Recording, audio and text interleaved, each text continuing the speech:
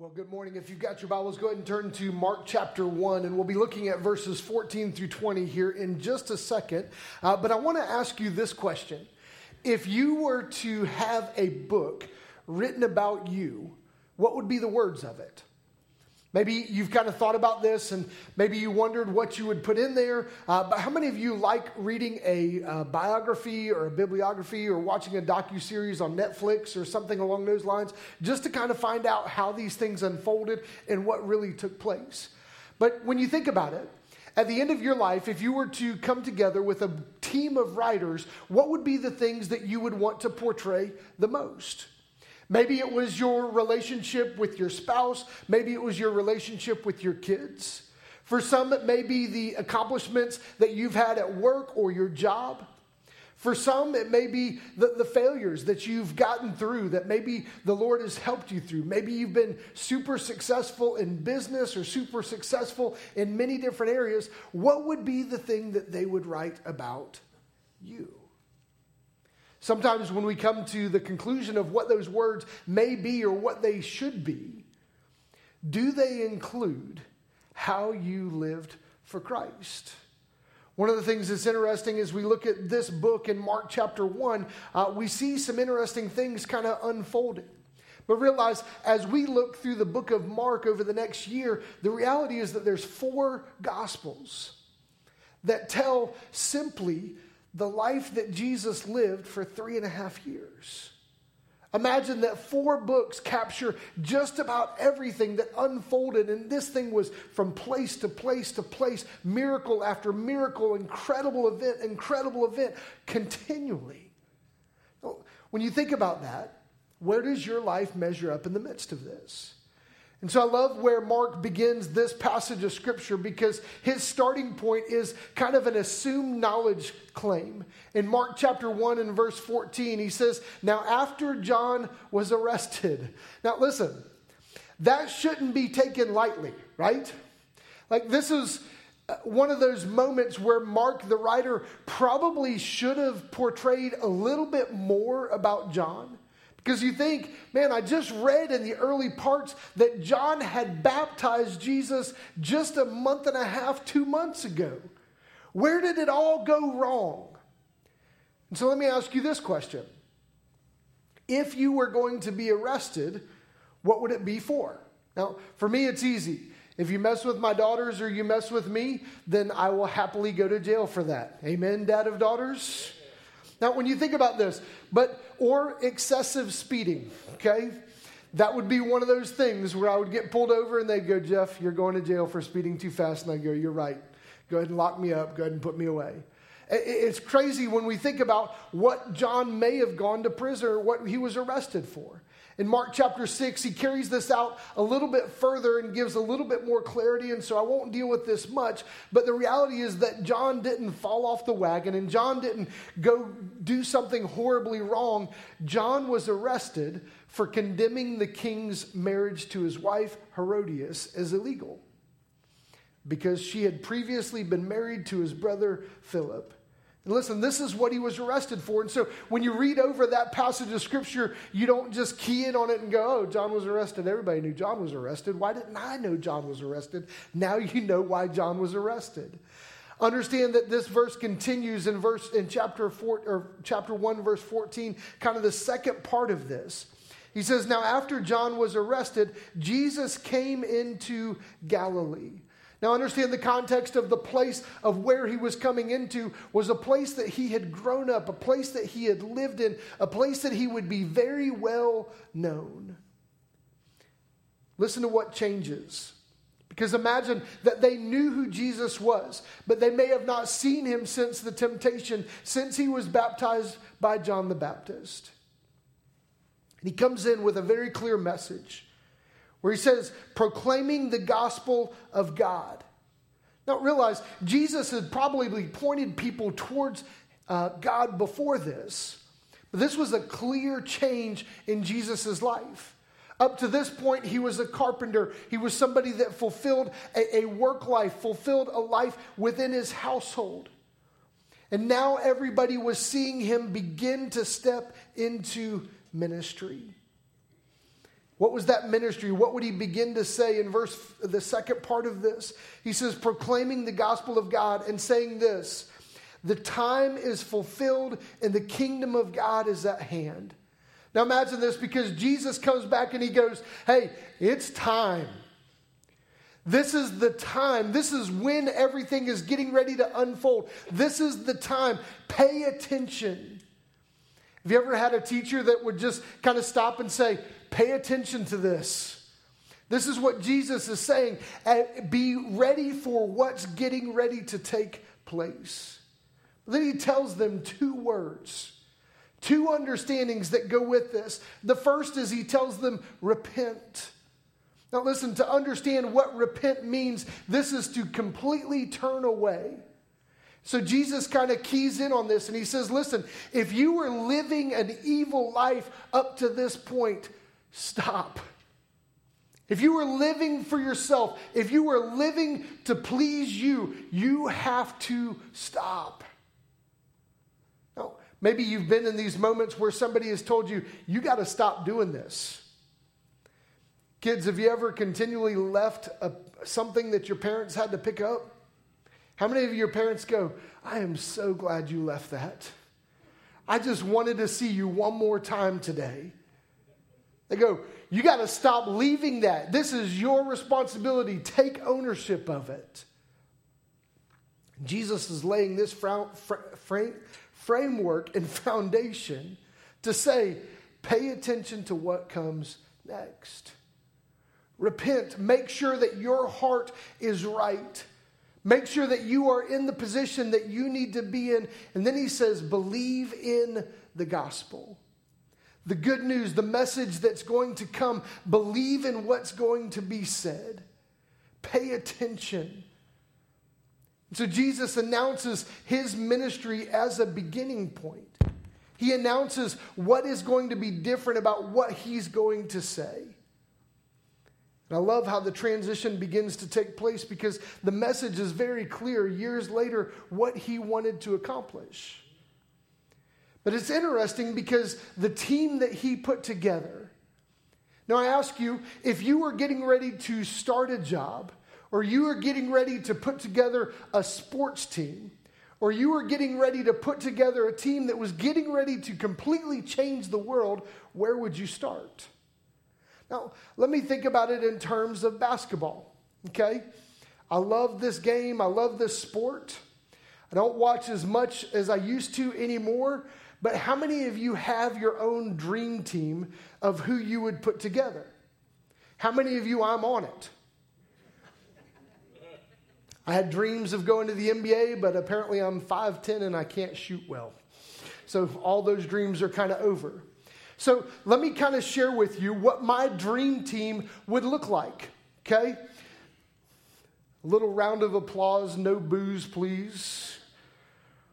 At point guard, the greatest point guard to ever live, Magic Johnson. No cheers. Really? Have you ever seen him play? Man, this guy can make pass after pass. He plays defense really well. This would be my point guard. Now, the next one is probably a little bit easier to assume, but the next one at shooting guard, Michael Jordan. Yeah. Tough crowd this morning. One of the greatest players to ever live, just one of those guys that's clutch in the moment. This would be my guy that I would build the whole team around. How many of you are with me? Larry Bird. From French Lick, Indiana. The guy that can shoot. My favorite thing that Larry Bird ever did was he passed it off of somebody's back, grabbed the ball, and shot it. Man, this is my guy. This is the one that I had posters of in my room. I had a little Larry Bird doll. I don't know where I got it, but he just appeared on my bed. I took him to college with me. You don't go anywhere without Larry. At power forward, one of the greatest specimens of basketball to ever be, LeBron James. Haters. And then holding it down at center, the undisputed Shaquille O'Neal. Really? Not LeBron, Shaquille? I got it. So when you think about this, this would kind of be the team that I would put together. And listen, nobody would beat me, right? As I was coaching these individuals on my limited knowledge of basketball. But have you ever looked at what the worst starting five in NBA history is? Now, I'm not even going to mention their names because they're not important. But in 2011, 2012, the Charlotte Bobcats' average loss was by 14 points. Imagine that an NBA season, when you go to book your tickets, you go, hey, don't go see them. It's going to be a blowout. They went 7-59. That's 7 wins and 59 losses. The only thing good about the 2011-2012 season is that they went on strike and they cut the season short. And I can imagine that the Bobcats were like, yes, we're done. But it's interesting because we see that Jesus builds a team. Later they would be called disciples. He builds this team of individuals that will be these people that carry the gospel message for years to come. They will be the ones. And so, listen, as I would be thinking about putting together, I'd go, man, that guy's really strong in his faith. He's very good in how he speaks. He can accomplish this. He can do all kinds of things. But I want you to understand, Jesus called ordinary people, just like us. In Mark chapter 1 and verse 16 and 17, he says, passing alongside the Sea of Galilee. Now listen, if you've never been to Israel, this is a beautiful place. And Jesus is walking by this sea. He saw Simon and Andrew, the brother of Simon, casting a net into the sea, for they were fishermen. He looks out and he may have known the individuals that were out there, and he sees them fishing. Now, to understand a fisherman, this isn't like the hobby that we have where your reel does all the work these days. This was a grown man throwing a 20-foot net that was weighted down with rocks and steel to get to the bottom of the sea. And then pulled up, not by a crane, not by hydros, by an individual to catch fish. When you think about, these were hard labor guys. These were the guys that you looked at and said, don't mess with that dude, he fishes. They were strong individuals. They were in this thriving industry. A couple of things to kind of keep in mind with this is that most of the dietary thing in this area was not chicken or steak or beef or any of those things. It was fish. And so they were constantly needing fish, constantly fishing. This would have been a very lucrative business for them to be in. It was also one of those industries that probably provided really well for their family and was passed down from generation to generation. And this is who Jesus approaches. Anybody ever seen Deadliest Catch? Man, if you haven't, you're missing out. This is one of my favorite shows. Because these guys are so tough out on the Bering Sea, continually being tossed, just continually over just to catch crab. These are the individuals, the toughest of the tough. Listen to what Jesus says to them. He says, passing alongside the Sea of Galilee, he saw Simon and Andrew, the brother of Simon, casting a net into the sea, for they were fishermen. And listen to what he said. And Jesus said to them, follow me, and I will make you fishers of men. No. Wait a minute. Jesus' call to them is this. Hey, come follow me.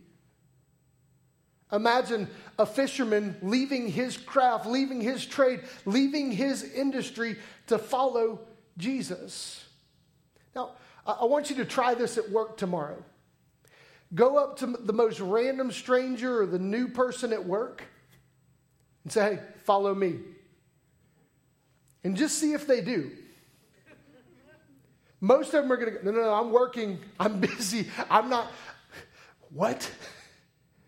Am I supposed to? Are you my boss? But imagine Jesus went to fishermen and said, follow me. Realize this is a really uncommon way to build a team. From a religious perspective, for the rabbis and the Levitical priesthood and the individuals, they didn't even have to do a test. Jesus didn't come to them and say, hey, follow me. If you know these things about the Torah, then you can follow me for the rest of your life. He didn't give them a prerequisite, a test, a qualifier, if you will. He just said simply, follow me. And then he gave them an even worse task.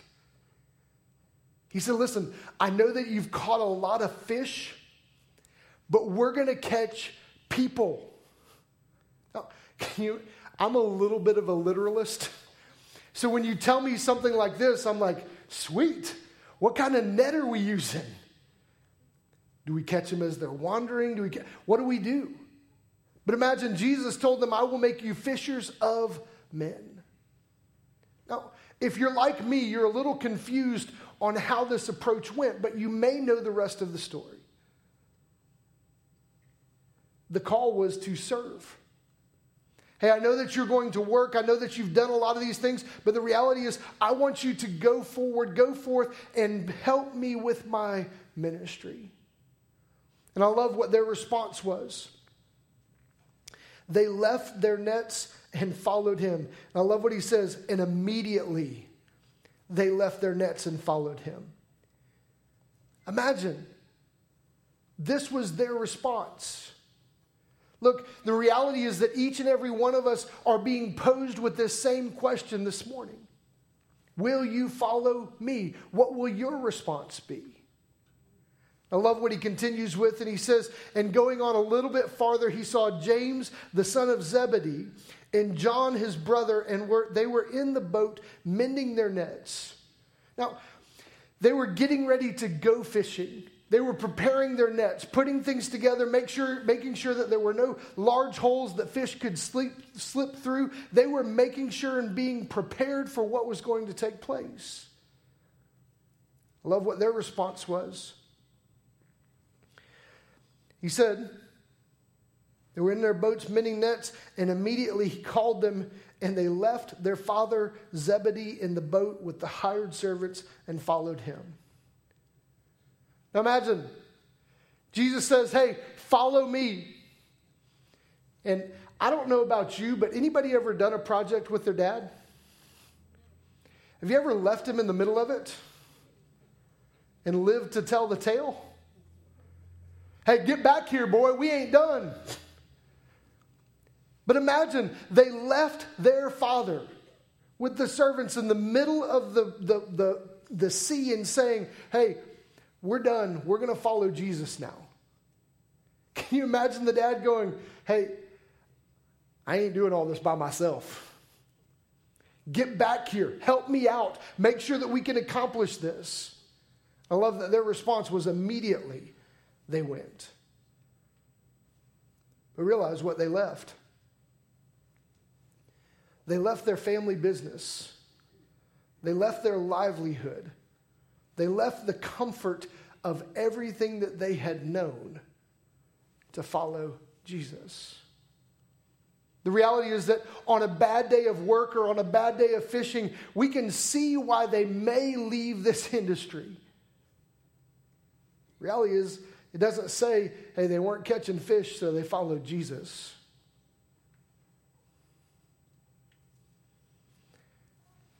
So I ask you this morning, would you follow Christ? If the moment was shifted and you were at your place of employment, or you were at your home, or you were in your yard, or you were in a place, and even better, if you were in church this morning and Jesus said, hey, I want you to follow me, would you? Now, this looks like a couple of different things. For some that don't know who Jesus is, this is placing your faith and trust in Christ. That's the beginning point of this. This means that Jesus is calling each and every one of us to be his followers. For some that may be a part of the religious faith and have been Christians for many years, for you it looks like this.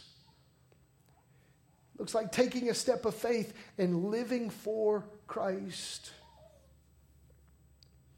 So this morning, that appeal to you is here. Will you follow Christ? Now, the first thing that I want to encourage you with is this. You are ordinary.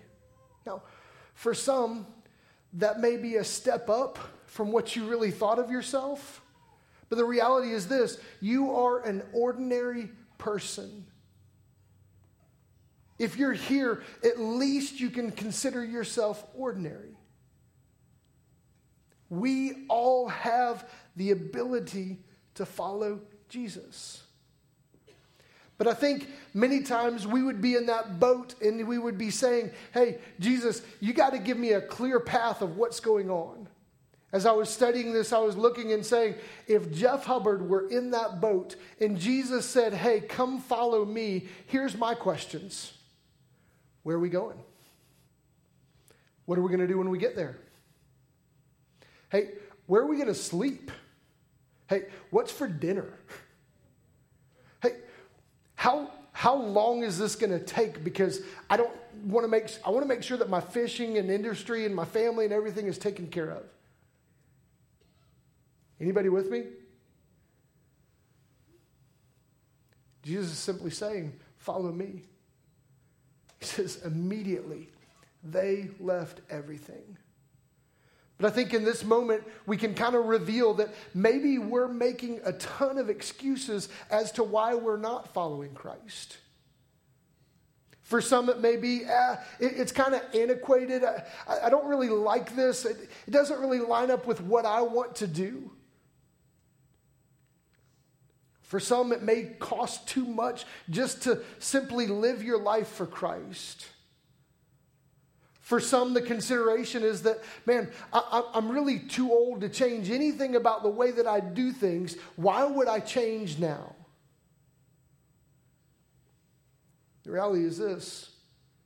That same call that Jesus gave towards those disciples is being asked of everyone that hears this message this morning.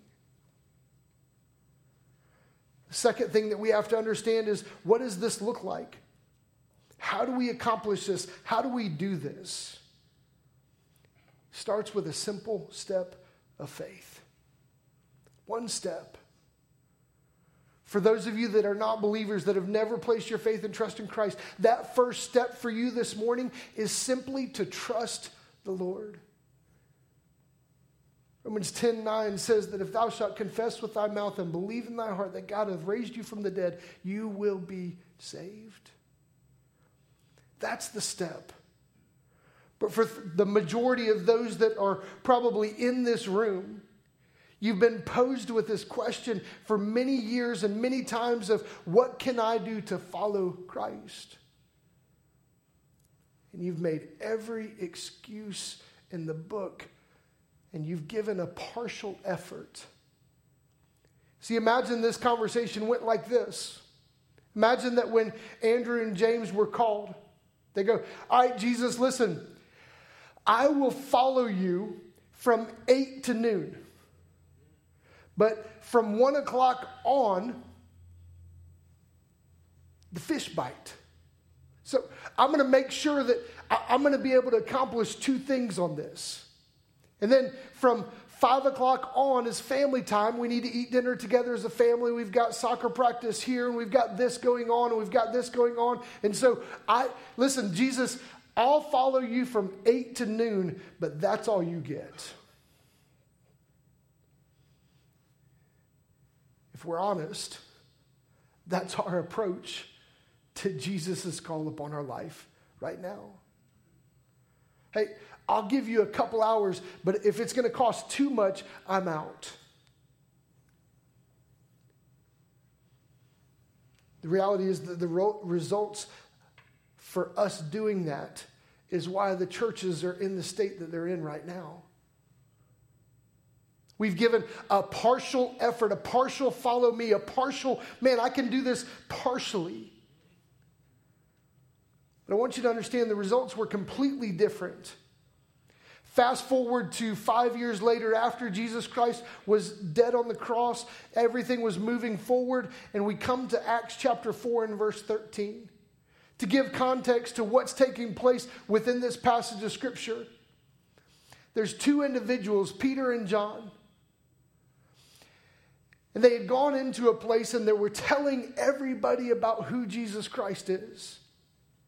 And so they arrested them and they said, listen, we're going to beat you. You have to stop telling people about who Jesus is. The religious leaders questioned him over and over and said, you have to stop this. We pick this up in Acts chapter 14 and verse 13. He says, now when they saw the boldness of Peter and John, listen to this, they were strong in their faith. They could not stop them from telling others about Christ. He said when they saw the boldness of Peter and John and perceived that they were uneducated, common men, normal people, nothing special, rough fishermen, not well-trained rabbis studying under priests. They were ordinary, uneducated men. He says they were astonished. Listen to what he says next. And they recognized that they had been with Jesus. Listen, I don't know about you, but that's the recognition that I desire. That he's been with Christ. So let me close with our response to this, how this should look. How should we respond to this? When somebody preaches this message, when I see this passage of Scripture, how should I respond to this? The first is this: quit thinking that God can't use you. Look, I don't know what it is within the Christian community, but we love to beat ourselves up and say, poor me, there's nothing that God can do with my life. Can I tell you, you're not farther from the truth when you say that. If God can use a bunch of rough fishermen to tell the whole world about Jesus, imagine what he can do with you. God can use you in many ways if you will submit to him and seek his will for your life. But the reality is, the reason that most of us are not fulfilling this is because we've stopped answering the call. Now, how many of you love when you get that phrase on your phone that says potential spam? How many of you go, yes, for the 7th time today, I was expecting your call. Yes, I want to sell my house. Yes, I want to renew my car insurance from car 5 years ago that I don't even own anymore. Yes, anybody? Can I tell you what's happened? We've placed the call of Jesus in the spam pile. When it comes to something of greatest importance, we ignore the text. And it's still just saying 2 words: follow me. Hey, Jeff, follow me. Hey, Jeff, follow me. I'm hitting delete, decline, whatever things you can do to those numbers now. And we've blocked it.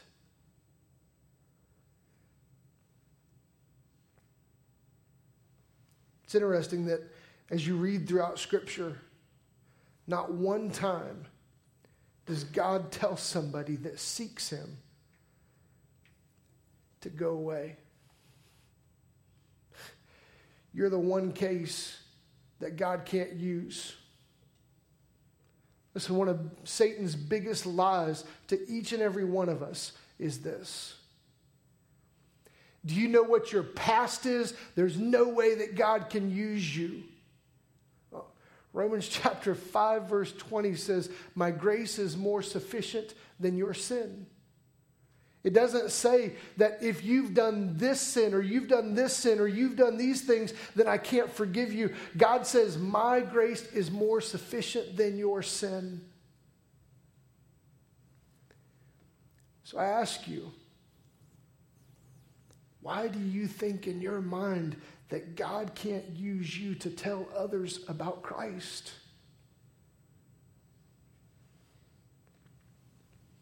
The second response is this. Quit discounting others that God can use. One of the things that takes place in church culture many times is we look at a group of people that we feel like is unreachable and we don't even try. And so we've taken a little bit of a targeted approach of trying to reach somebody that's kind of religious and maybe kind of loosely associated or just disgruntled at another church. And listen, can I tell you, nowhere in Scripture does it tell us that that's our approach. When you see somebody, you should see somebody like Christ does. Quit discounting people that don't look like you, that don't act like you, that don't do the things that you do, because those people need Jesus.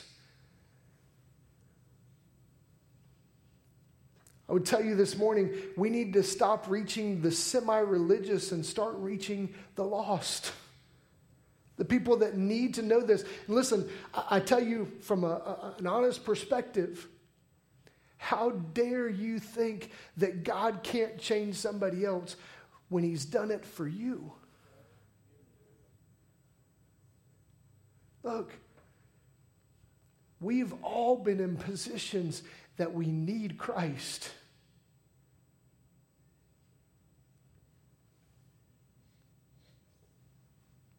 So let me close with this. If you've sat under my voice this morning, if you've listened to this passage of Scripture in Mark, Jesus is calling you this morning. So I ask you, if a book were written about you, would it tell the tales of the stories of your life? Would it share childhood memories with the person that you were close to and maybe accomplishments at work? Or would it simply say, they followed Christ? Look, the reality for me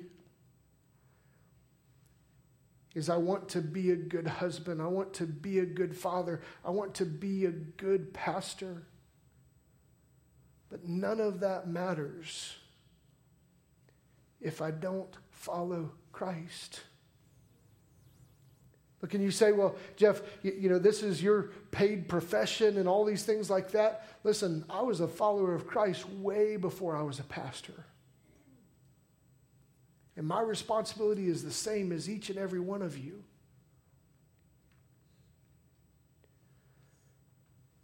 So my question for you this morning is this.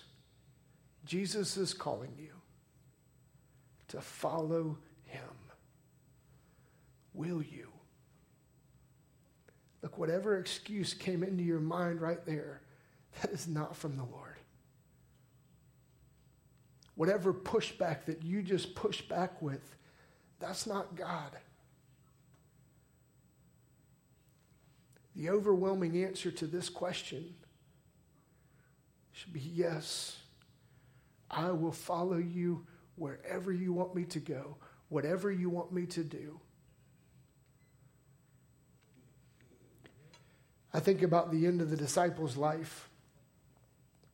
I think about all that they got to see in their lifetime. But I also think of all that it cost them. They didn't go back to fishing. They spent the rest of their life sharing the gospel, teaching the people how to live for Christ. I guarantee you, even though that some of them were martyred, if you were to interview them on their way out,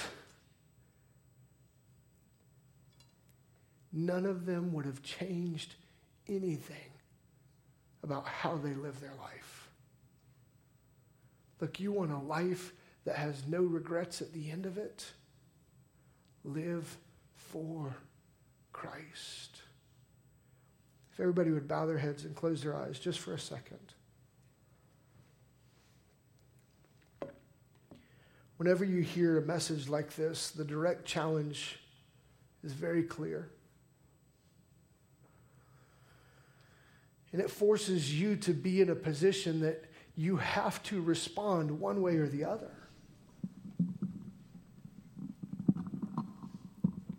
For some, that response will be, yes, I will follow Jesus with every ounce of my being, in whatever direction that he wants me to go, I will go. But for some, that response is going to be no. The cost is too high. I can't. I tell you this morning, there's really only one answer to this question. But it comes with an evaluation. Have I been following Christ the way that I should? Have I been leading my family? Have I been the example of Christ to my workplace? Have I been following Christ properly?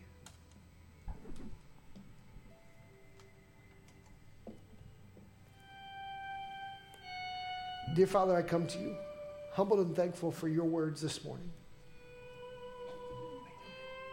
Knowing that this question provokes a lot of thought in our hearts. It comes with an evaluation of our life, of what we're spending the majority of our time doing.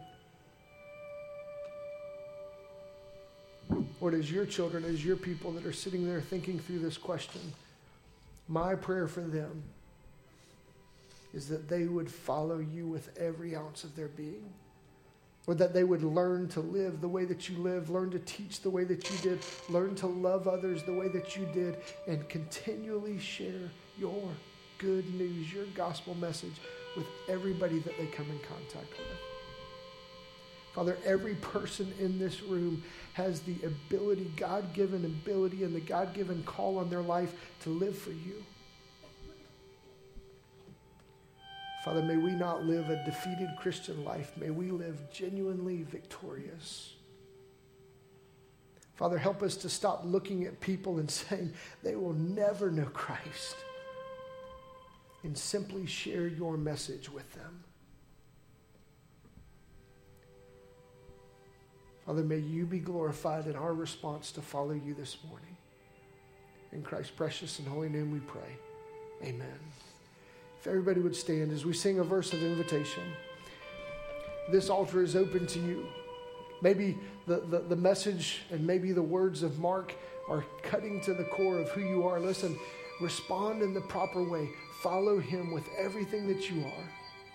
Maybe you've been partially following. Maybe you've been partially committed. Maybe you don't know who Jesus Christ is this morning. Respond to him this morning and begin to follow him.